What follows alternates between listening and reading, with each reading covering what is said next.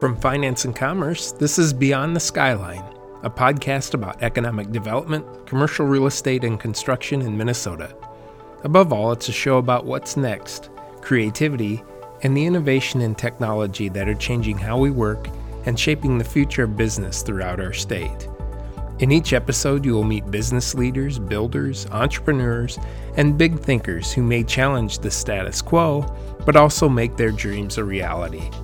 I'm Joel Shetler, your host and editor of Finance and Commerce, Minnesota's oldest business newspaper and online publication. Thanks so much for joining me. I would also like to thank our podcast sponsor, Guarantee Commercial Title. Guarantee offers a new platform for the delivery of services based on the expertise and ingenuity of a visionary team of title professionals that identifies obstacles and creates solutions that result in a successful sale, construction, or financing of commercial real estate. To learn more, visit guaranteetitle.net. Along with partners Brendan Dillon and Dan Rogers, Julian White started their company, Nokomis Energy, around 4 years ago, when they noticed a shift in the solar energy industry, a change that came with the business opportunity. Larger solar developers were pulling out of the industry due to narrowing revenue and increasing project difficulty. White had experience doing this work on a national scale and launched his own company to bring national experience to a regional market. To date, Nokomis has created nearly 250 acres, or 50 megawatts, of solar. A majority of this is in community solar sites, or the creation of solar sites that landowners, organizations, utilities, and residents can utilize. Clean Energy Economy Minnesota reports that renewable energy sources made up nearly 1/3 of Minnesota's energy resources last year. President Joe Biden has also laid out a plan to cut the nation's greenhouse gas emissions in half by the end of the decade. White tells reporter Kelly Bush that he expects the solar industry to continue growing. But first, he says, the industry needs to overcome misaligned incentive structures and rethink energy distribution systems. Julian, thanks for joining me today. I'm looking forward to learning more about solar energy and Nokomis Energy. And let's start by talking about your background. So I see you started in solar over a decade ago. So can you give me an overview of what your career has looked like in this industry? Yeah, definitely thank you for having me on the show. Really appreciate it. And, kind of as we were talking at the outset, I just think it's really great that a show like this is really focusing on local energy. And I think that just speaks to what's going on in the energy industry right now in general. I got into this space in 2007. I was coming out of college and I didn't really know what I wanted to do like most people. And I told myself I wanted to do like business for good.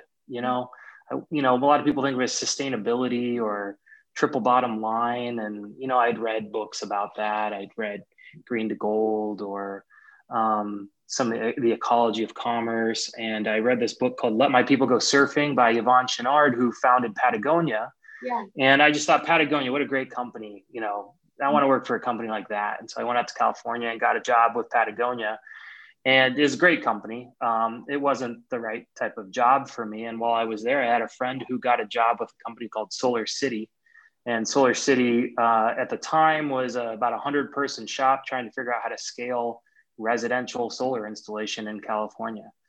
And so, I started there in 2007. I was on the ground floor. I was installing residential solar on people's homes before we really knew we had it all figured out. We had all the processes, we had all the products. And so we were really solving a lot of problems in real time.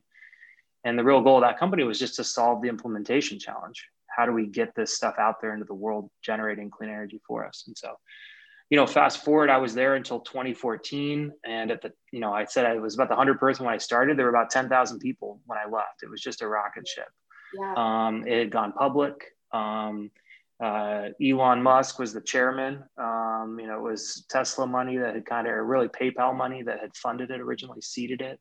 Mm-hmm. And so it was really kind of like a solar contractor backed by, venture capital. And when you're on a rocket ship like that, you just get exposed to so much and really, in a sense, see the birth of an industry. And so I was lucky enough to be there and work with a ton of great people. And really just be exposed from the beginning about, what the good ideas were about how to do this. Mm-hmm.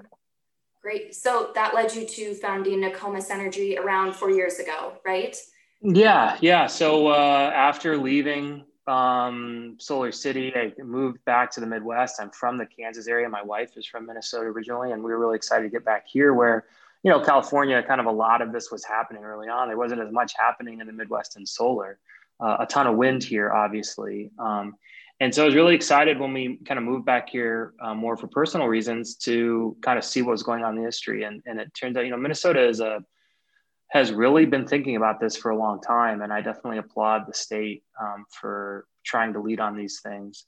When I got here, I kind of looked around, kind of met some other people in this space. And I'd say in 2017, we started to kind of get the sense that there was kind of a sea change happening where large national developers were starting to kind of be more selective about the markets they were chasing. And whether that's they were needing to show more returns or projects getting tighter, whatever the reason, it became obvious that was a time for the regional developer to kind of show up, to step up. If the national guy is going to leave, that maybe margins are getting tighter, maybe projects are getting more difficult to do. And I think that's when a good regional developer can really create value and continue to push things forward.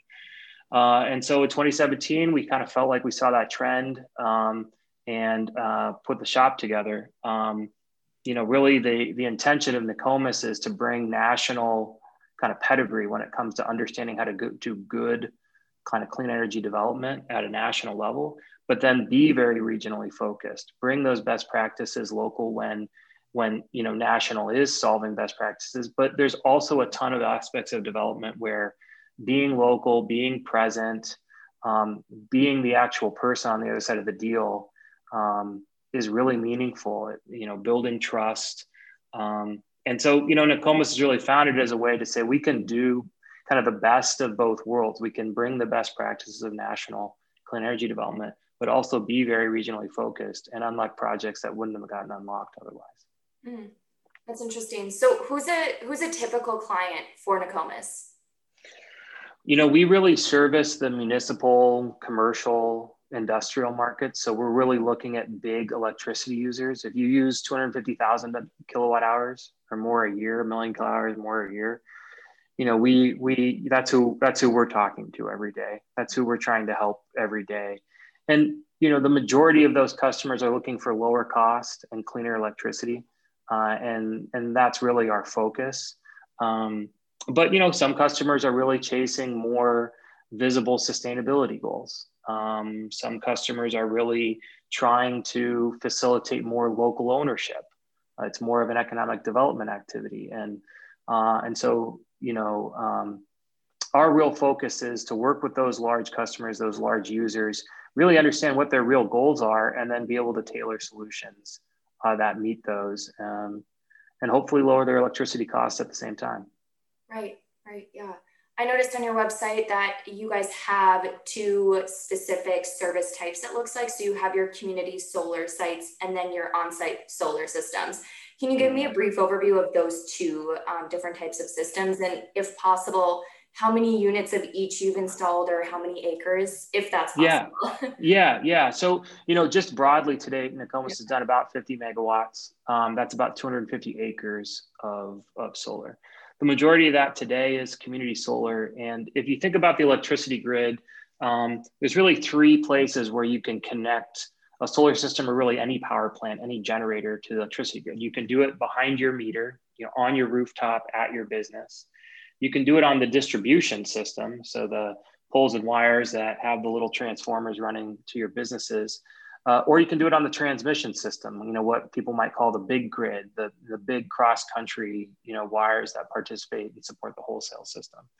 Nokomis really focuses on everything on the distribution and behind the meter.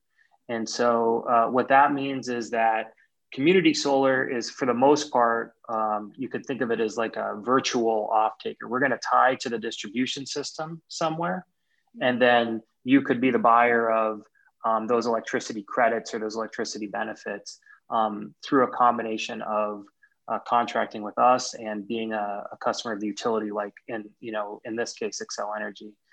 And then behind the meter, would be obviously facilities right at your site. So we've majority done community solar to date, but we have a large number of behind the meter projects, in the late stages of development now, and we're excited to hopefully soon get to start talking about some of those and really start to demonstrate that customers have both of those options when it comes to looking for solutions here.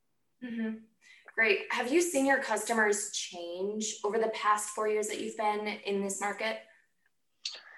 Not really. To be honest, it's really just about, helping more people realize that this is an option for them. I think as long as this industry has been around, it's still brand new for a lot of people. Mm-hmm. Minnesota especially is a regulated energy market. And, because of that, you have a monopoly. And the nature of a monopoly is that people feel like they have one choice. And so they're kind of just takers when it comes to price or things like that. And so it is quite interesting to spend time with facilities managers, CFOs, those people trying to really understand for the first time that they have these options and what are they and how do they even analyze energy. So, I think a lot of what we're doing right now is just helping people understand their options.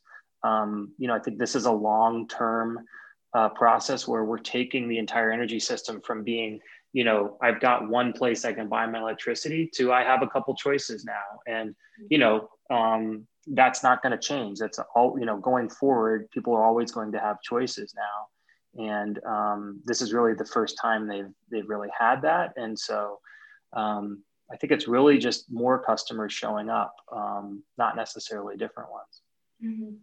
Yeah. So with that, it sounds like an expansion of the industry, right? What are some noticeable trends you've seen in the solar industry? I know that's a big question, so feel free to take that any direction. Well, yeah. I mean, I think the reason we're sitting here today is how dramatically costs have come down.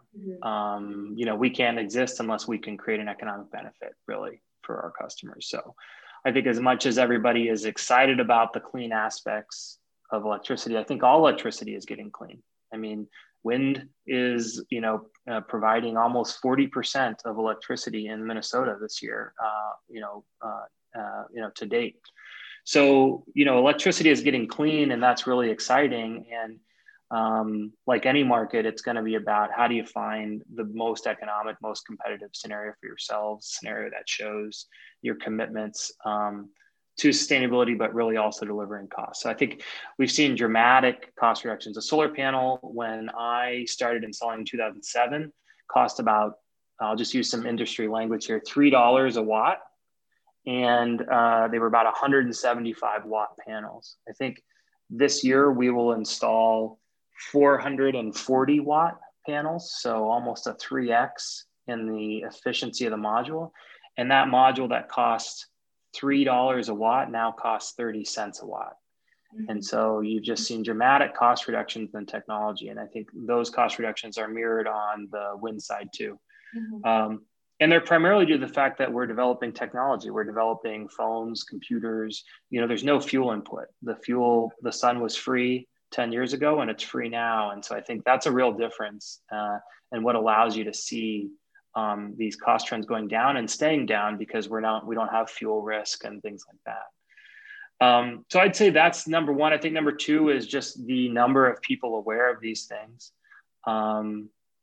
It's fascinating. And then I think number three is I almost think we've kind of gone through a period where everybody was just pretty gung-ho about this. And now we're starting to run into more of the complex situations. We're starting to get a lot of, wind and solar on the system. And the system wasn't originally built thinking about that. Mm-hmm. And so we're running into more of these complexities. And so one of the things we like to think about at Nokomis is there's a lot of low-hanging fruit out there still, I think, when it comes to deploying clean energy. And there are a lot of great companies that are doing this work. There's a lot of great companies here in Minnesota. There's a lot of great companies nationally. And, that's exciting. And I think we didn't really form Nokomis thinking, hey, let's just go, compete for that low-hanging fruit. We really have been thinking about let's go solve those hard problems. And that's really when you create value. And so I think we're starting to see those more and more in Minnesota, in the upper Midwest. And I think that's exciting for us because I think that's going to be a place where we can really help those groups who, maybe they went and said, I want to do this and got told no by somebody, whether that was the utility, the developer, the community.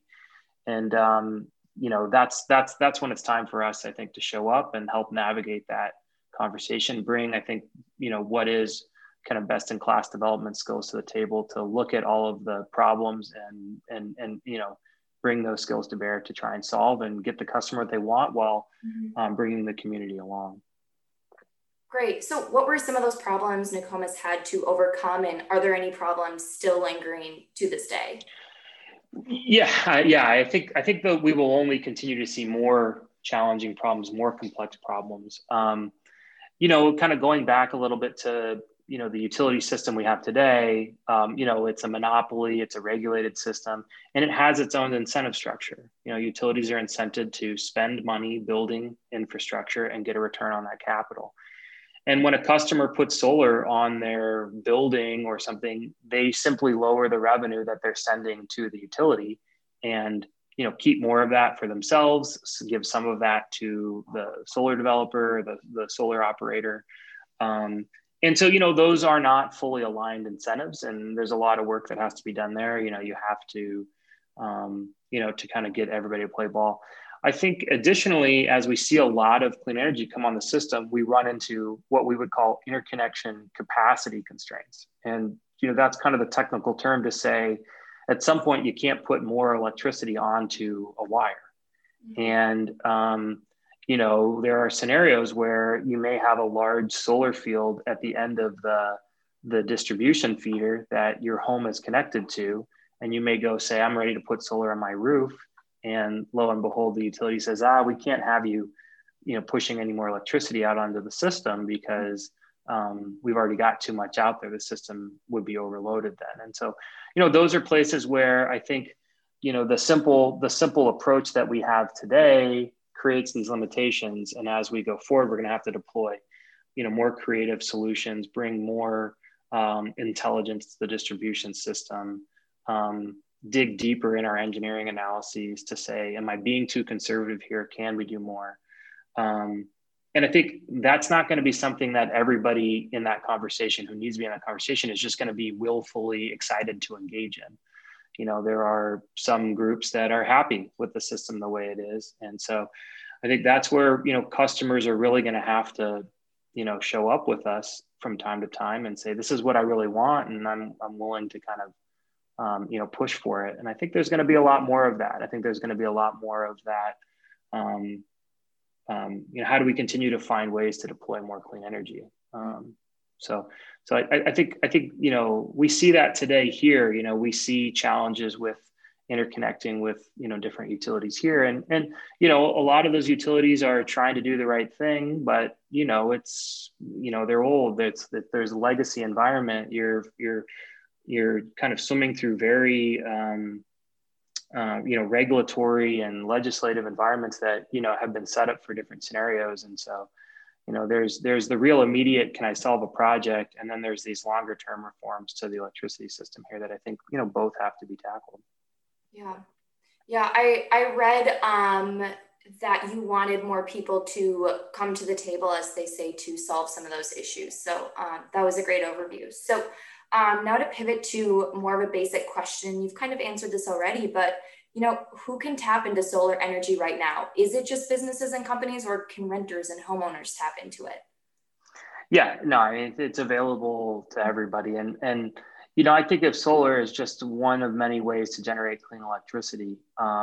But, if you've got a rooftop, you can think about it. If you are a large business with, a rooftop or a parking lot or, a field nearby, we can definitely do this. The utilities offer some solutions themselves. They're more kind of financial or credit-based systems, not necessarily direct ownership systems.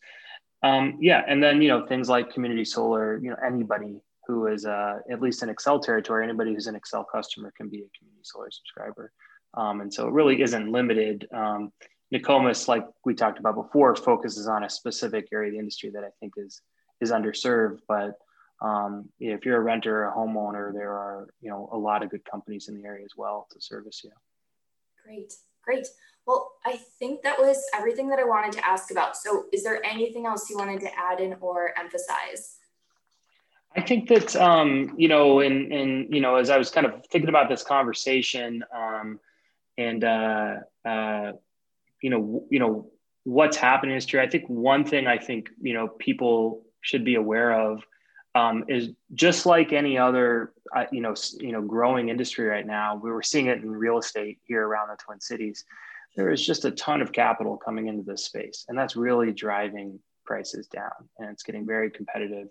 And Minnesota has done a good job creating an environment for local companies to develop their skills and get to the point where they can really attract that type of capital to invest in the state. And so I think that's just one other thing for people to keep in mind, is that when you're working with a local developer, you're thinking about doing this, there's an additional benefit of drawing more capital investment into the state. We're starting to see a lot of investors locally actually get into the space too, which is really exciting as well. Mm-hmm. And so I think, from that more finance and investment community, I think there's a really awesome opportunity here to put money to work, delivering clean electricity to, your neighbors, your constituents, your citizens. And so I'm really excited about those conversations. I'm really excited about conversations with the municipal utilities, cities, things like that, as they start to think, what are my electricity costs and how do I actually get it? And, is this, is what I've got today actually what I want in the future? Because, the next 10 to 15 years is really the big energy transition. We really haven't seen innovation in the space since it was set up. The grid of 1930 is the grid of today. Mm-hmm. And the nature of distributed generation, solar and storage and smart technologies, thermostats, is really going to upend that.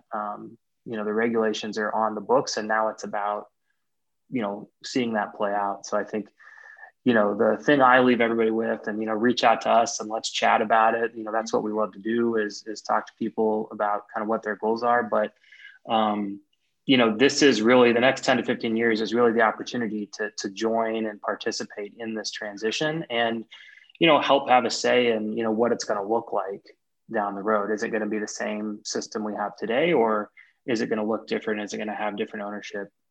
Is generation going to come from different places? And so, that's, I think, what we're excited about is helping people understand how they can kind of join the industry and, be part of what I think is another economic driver for the Upper Midwest.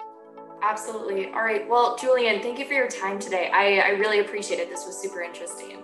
Great. Yeah. Happy to chat anytime. Thank you for listening, and please subscribe to Beyond the Skyline. We can be found wherever you listen to your podcasts. To learn more about finance and commerce or to subscribe, go to our website, www.finance-commerce.com. I'm Joel Shetler, editor of Finance and Commerce.